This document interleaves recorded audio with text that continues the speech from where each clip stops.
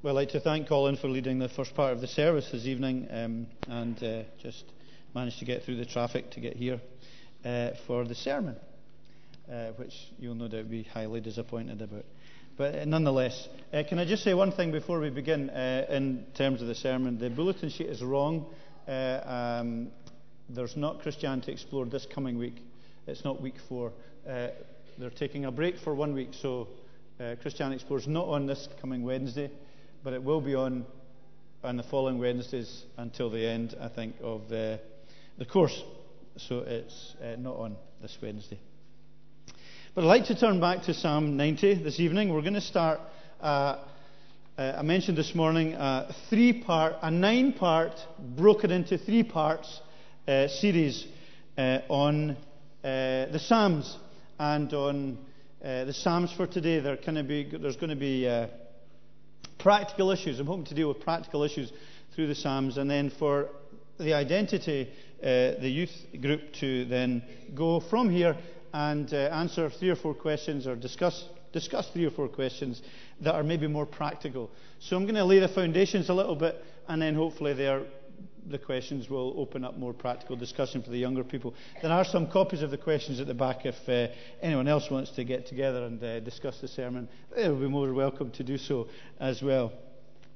But really what I'm going to look at, particularly in the Psalms, is look at some principles that lie behind some of the practical issues that we have to deal with in our lives. And tonight, the first one of them is work. And so I'm going to look at a little bit about the principles of work from the Psalm. The Psalms are written by real people. This Psalm is written by Moses, and written by real people, and dealing with a real God. And while this Psalm doesn't spend a great deal of time or go into a great deal of detail about work, there's a lot of other parts of the Bible that do.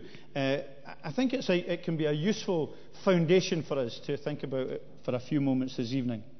The key verse, the verse from which this psalm kind of is bedded, is really the middle verse, is verse 12, okay, which says, "Teach us to number our days aright, that we may gain a heart of wisdom."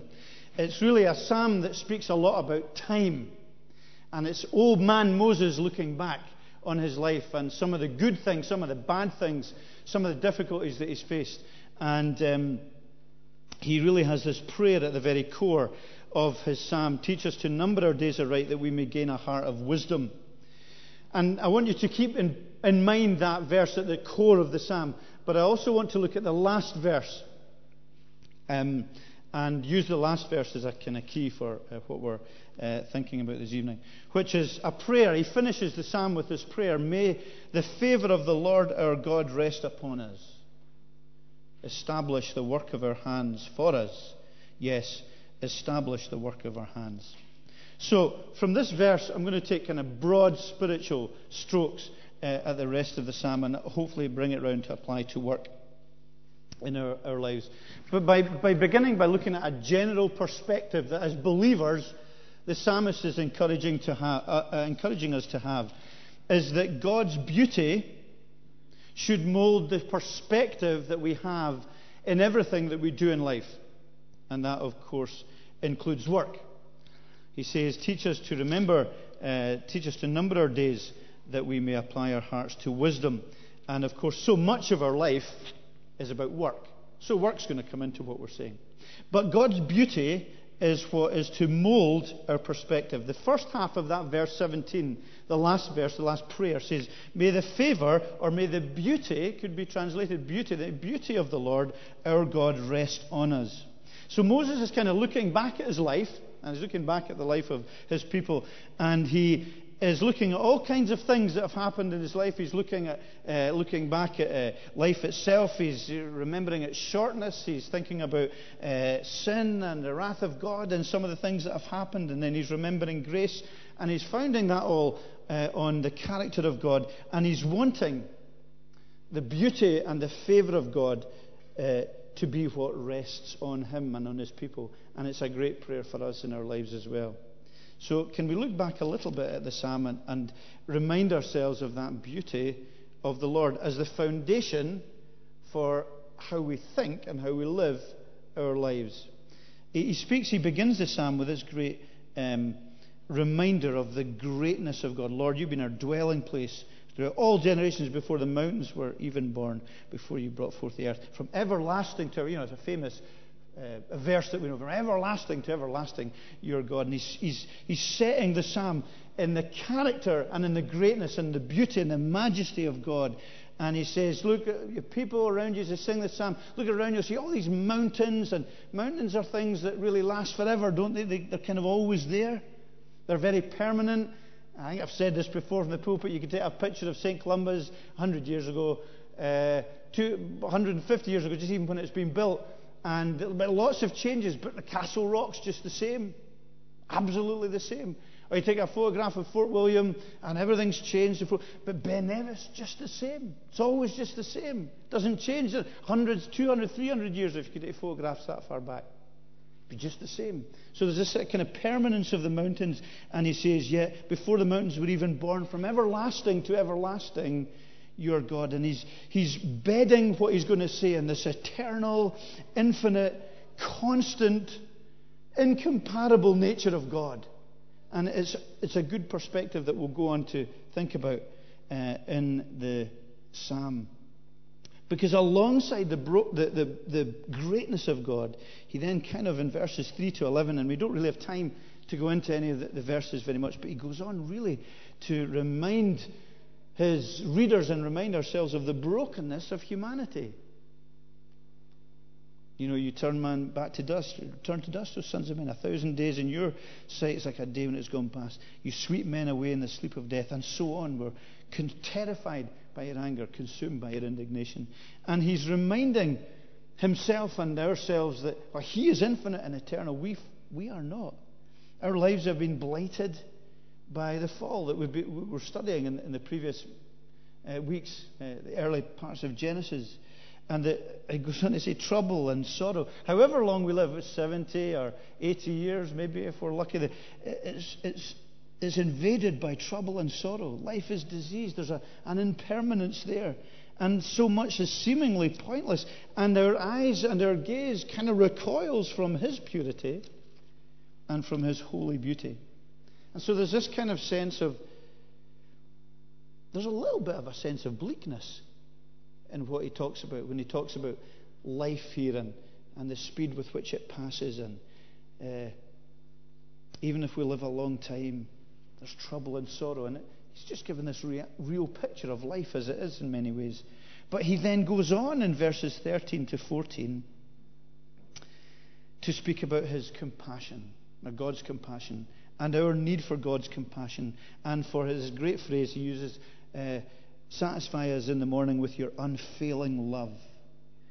And that, coming round to that, is a reminder of a thread that's running through everything in Scripture. This hugely significant thread that speaks into the sorrow and the bleakness of our lives, and sometimes the relentless pursuit of work and the busyness and the hassle and the harassment of that, is this amazing reality of God's redeeming and unfailing love. And it's the thread that passes all through Scripture. God is so pure. God is so holy. God is so just. God's wrath is so absolute against sin. And yet in his wrath and in his justice, his love is satisfied on the cross. That mystery of the Trinitarian solution to the seeming emptiness and trouble and fruitlessness of life. His great love, his great commitment. He says there's great healing, there's great joy, he goes on to speak about, that we may sing when we see, satisfy us, when we see your unfailing love, that it can make us glad and joyful all our days, as many as the days have been afflicted. And so he's kind of turning round the psalm. It's quite often the psalms go like that, don't they? He turns them round to days of sorrow and trouble, yet when we come to know God and his redemption and his power and his unfailing love, his covenant love, his hesed love, his great love, and as we understand it and see it through Jesus Christ, then we can know joy and gladness all our days. When we see this great glorious God that is depicted at the beginning of the psalm, from everlasting to everlasting, when we see this infallible God broken, when we see this King of Kings with a crown of thorns, when we see this glorious giver of life dead and then risen, when we see his commitment to us and his grace, then it rests on us like a protective whisper. May the favor, may the grace, may the blessing of God, verse 17, the Lord our God, rest on us. And that's really the whole perspective of the psalm. Whatever else he goes on to describe, whether he goes on to describe work, or whether we go on to describe relationships or marriage, or anything you would choose, this is the great foundation for us as believers, is that we have come to recognize and know his unfailing love. And it is to be our perspective. It's to be the perspective that governs our life. Because if we don't have that perspective, if we don't have that trust in his unfailing love, as those who have come to faith in Jesus through the cross, then we will find that our perspective on work or anything else will be skewed and will be broken. So with that recognition of his favor, as he says, resting on us like a gentle whisper, he then goes on to pray, establish the work of our hands for us. Yes, establish the work of our hands. So we have that recognition of God's beauty. It molds our perspective, okay? And that takes us to working towards a legacy in our life. Establish the work of our hands. Twice he says it. Usually when things are said twice in repetition, right one after the other in the Bible, it's because they're important. Either important to the person who says it or important to God for us to know. And here Moses is making this prayer twice. And he's saying, establish the work of our hands. Establish it. Now the word there, establish, just means make right what we do with our lives. He says, make significant our lives. Make meaningful our lives. Give us a legacy from our work. May our work not just be meaningless, and may not just be a passing of time. May not just be relentlessly dull and boring, but may it be something that's significant. Because we're asking for you to help us. We're asking for you to establish the work of our hands. We're asking for you to come and guide us and direct us and answer our prayers in the work of our lives, whatever that is. And that's the prayer, the foundational prayer that I just want to leave with you this evening. That we're asking God in our lives, whatever we do, and I'll go on to say about my definition of work. It's not just paid employment.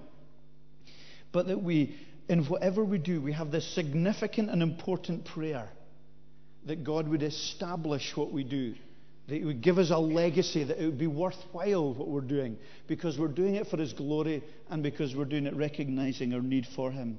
So we maintain in our day-to-day living as people, we maintain that right perspective, which is the prayer at the middle of the psalm. Teach us to number our days aright, so that we may gain a heart of wisdom. So every day we're asking God to teach us to use our day well. Every day, morning by morning, a daily grace, a daily need as we go to Him in our workplace. That we're recognizing that our identity as we begin this day as believers is in Christ. Our identity is in Him, and that is where our joy and that is where our gladness will come from in our workaday living. Many of us find our identity in other than Jesus Christ. We often will find our identity in our work, in our profession, in our career, in our success, in our wealth creation from that, in our standing in the community because of our qualifications, our degrees, our advancement in the workplace. And that's absolutely it's kind of hardwired into us to find our identity in what we do. I guarantee, and I absolutely include myself in this, that within 5 minutes of meeting a new person, we will ask them, what do you do?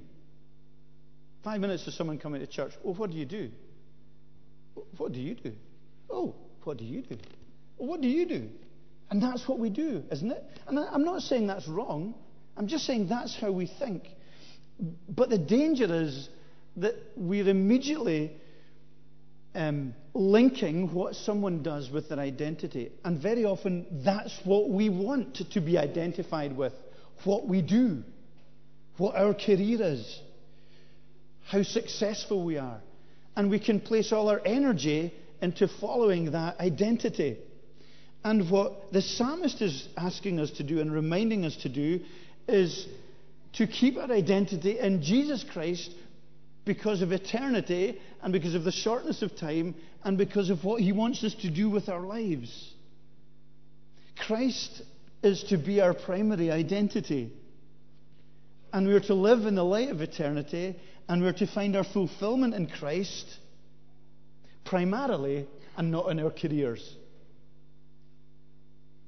Now, we will find our fulfillment in Christ through our careers sometimes, but it is by living for His glory that we will find the right attitude within the workplace. Remember last week we were looking, or was it maybe a couple of weeks, we were looking at the paralyzed man that Jesus healed. The absolutely presenting need that the paralyzed man had was to be able to walk, wasn't it? That was why he went there to Jesus. That's why his friends brought him. And yet Jesus reminds him and them and us that his primary need was to have his relationship with God made right through forgiveness of sins. And that's the same for us. Whatever else happens in our lives, that's our primary identity, is to be children of God through Jesus. And that molds then everything else, because therein we find our security, therein we find our forgiveness, we find our fullness, we find our direction, we find our guidance. We find all that we need. So, in maintaining a right perspective, we need to remember to number our days aright, that we may gain a heart of wisdom, and take Christ into all of our days and into all that we do. Take Christ into our philosophy of work. As I've said before, work here, I'm not keeping it primarily necessarily at paid employment. It can be studies, your studies as students. It can be voluntary work if you can't get a job. It can be work in the home. It can be parental work. It can be paid employment. But in all that we do, in the work of our day-to-day living, take Christ as believers into that. The Bible has lots to say about that, some of which you'll be discussing briefly in the identity later on. But work is very much part of us as being image bearers of God, isn't it? We've got that in the command that we were looking, well, we weren't really looking at the command this morning, but the fourth commandment, which Jesus interpreted in a right way when we were looking at it this morning. That fourth command speaks about God having created in 6 days, resting on the seventh, this model of work and rest. And us being made in His image as image bearers, as workers, as fellow with creativity and creative people who will provide for one another and who are stewards of this world. And work was always part of God's intention for us. It wasn't God's intention for us in the beginning always to lie on a beach.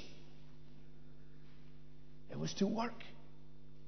That was where we find fulfillment and image bearing from God. But we also know from our own studies from Genesis that we were doing earlier that sin spoiled that. As sin spoils everything, doesn't it? And the toil and the struggle and the ugliness and the monotony and the inequality and the boredom and the oppression and the injustice and the unemployment and all these things come because sin has come and broken and disturbed and disrupted everything. We see that. Sometimes work's rubbish, isn't it? Absolute rubbish. Our colleagues, the struggles, the pay, the inequality, the bullying. Speaking to someone this morning leaving church, say they've had a miserable week, being bullied at work. And it's horrible, and it's ugly, and it's oppressive. And nobody likes these things. But we are asked as believers to take Christ. And I'm not saying that's easy. But we to take Christ as people into our work situations, because Christ is to redeem work for us also. Redeem our studies. Have you ever, student, friend, ever thought of taking Christ into your studies? Me genaito, says the Greek. May it never be. God forbid. But surely we do. And surely we recognize in our work, however laborious or dull or difficult, Christ is to redeem what we do. We are to recognize that His Lordship applies in our work and in all that we do in our work. We're disciples of Christ in our work. I think sometimes we are practical dualists, and that we believe God is only for one part of our life. He's only for the Sunday bit of our life, or the bit with other Christian bit of our life. Or we've got umbrella stands outside on the way out of church where you can put, well, usually it's where you put your umbrellas to way into church, I suppose, because it shouldn't be raining in church. Okay, if you get that. But there's umbrella stands out there. But I sometimes think we put our Christianities in the umbrella stand on the way out of church. That's over for another week. Doesn't God just say one day in 7? We just put our Christianity into the umbrella stand and we leave it there until we come back the next Sunday. But He says, take Christ as ambassadors of Christ into our workplace, into our attitudes, into study, into our attitudes at home, into our attitudes in all that we do. It is to permeate who we are, because it's our identity. Our identity isn't in the fact that we're postgraduate students, that we are PhD students, that we are climbing on the ladder of success in the field of law, or in teaching, or great homemakers, or we feel a lack of identity because we have no job. How difficult that is.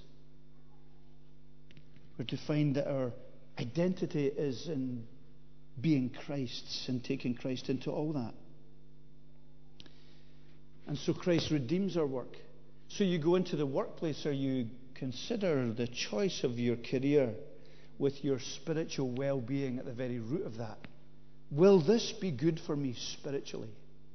Will the career path that I've chosen be a career path in which I can glorify God? Will the fact that there's absolutely no career path here be a stumbling block to me glorifying God? I don't think so. But what does God think? Where's God's guidance? What's He asking me to do? Well, He's asking me to number my days. He's asking, we're asking that He will hear our prayers, that the work of our hands will be established, that we'll do something that will glorify and honor Him, that will be permanent in the sense of being God glorifying. So we take Christ into our work and we work for His glory. There's a lot of debate in theological circles about what kind of jobs are a calling or not. I think every job's a calling. Every job that we have. Every job that we've done. Working in the kitchens in a restaurant in Mull as a teenager. That's a calling for the time you're there, because you're called as an ambassador. You're called as an ambassador for Jesus. Whatever job we're called to do it to the very best of our ability. We're to see it as, yes, a duty, but as a privilege. And we're to ask God to give it a permanent value and establish it, because we're doing it for God. Establish the work of our hands. Whatever that is. However dull and difficult our day-to-day work is. And we know, because in the sin-cursed world, work is often dull and difficult and problematic. But he says, take me into that and allow me to change that and allow me to redeem that. So we work for his glory. We work because we have got a better, higher, more glorious employer in high, who sees everything we do, even when nobody else sees it. So we don't want to cheat the way we work, because nobody sees us. Oh, it's good the boss isn't in today. I don't need to work very hard. But God sees us, and he's the one that we are accountable to as Christians, and we work to the best of our ability because of who he is. We work for his glory. We work also because, and I'm very guarded, I'm nearly finished. We've got to be very guarded about this statement, but we work because in our work it's a gospel opportunity. And I don't mean that we use the workplace as an opportunity to preach the gospel when we're being paid to work. I don't mean that. I don't mean that we abuse our time in the workplace where we should be working and helping in the workplace to establish that workplace as a success. I'm not saying that we use that opportunity to preach. No, that's an abuse. We shouldn't do that. But what I am saying is that it's a gospel opportunity because it's living. It's our life. And as Christians, we're to live as salt and light. We're to take the theology of the carpenter into our workplace. Because remember, Jesus was a carpenter. And he worked perfectly in that environment and worked to God's glory. And so we're to take that theology into our own attitudes of work. We're to be part of that society. And we're to be working for the good of that society and that working society, or that home, or that family, or that student body that we're around. We're to work in a way that will benefit others. We're to work, and even sometimes to get salary so that we can not only support ourselves and our families and others, but that we can further gospel ministry through the good gifts that we give in return to God for what he has given to us. It's a great gospel opportunity. Your givings are a great gospel opportunity to further the cause of Christ and the gospel of Jesus Christ. Your work and the way your attitude towards a gospel opportunity. Because why do you do that? Why don't you join in the workplace gossip? Why don't you stand on top of the people down below you in order to get up the career ladder? Why don't you act like that? Because Christ is Lord. And lastly, within that whole context of giving our work and life to God, our work and our attitude to work is governed by Christ's ethics. The ethics that the Bible is full of. We need to consider them. We need to know them. We need to apply them in our day-to-day living. What ethics am I talking? Well, you'll discuss them a little bit more. This hasn't been practical. This has kind of been setting foundations. But can I just think of one? Well, 1 Corinthians 13.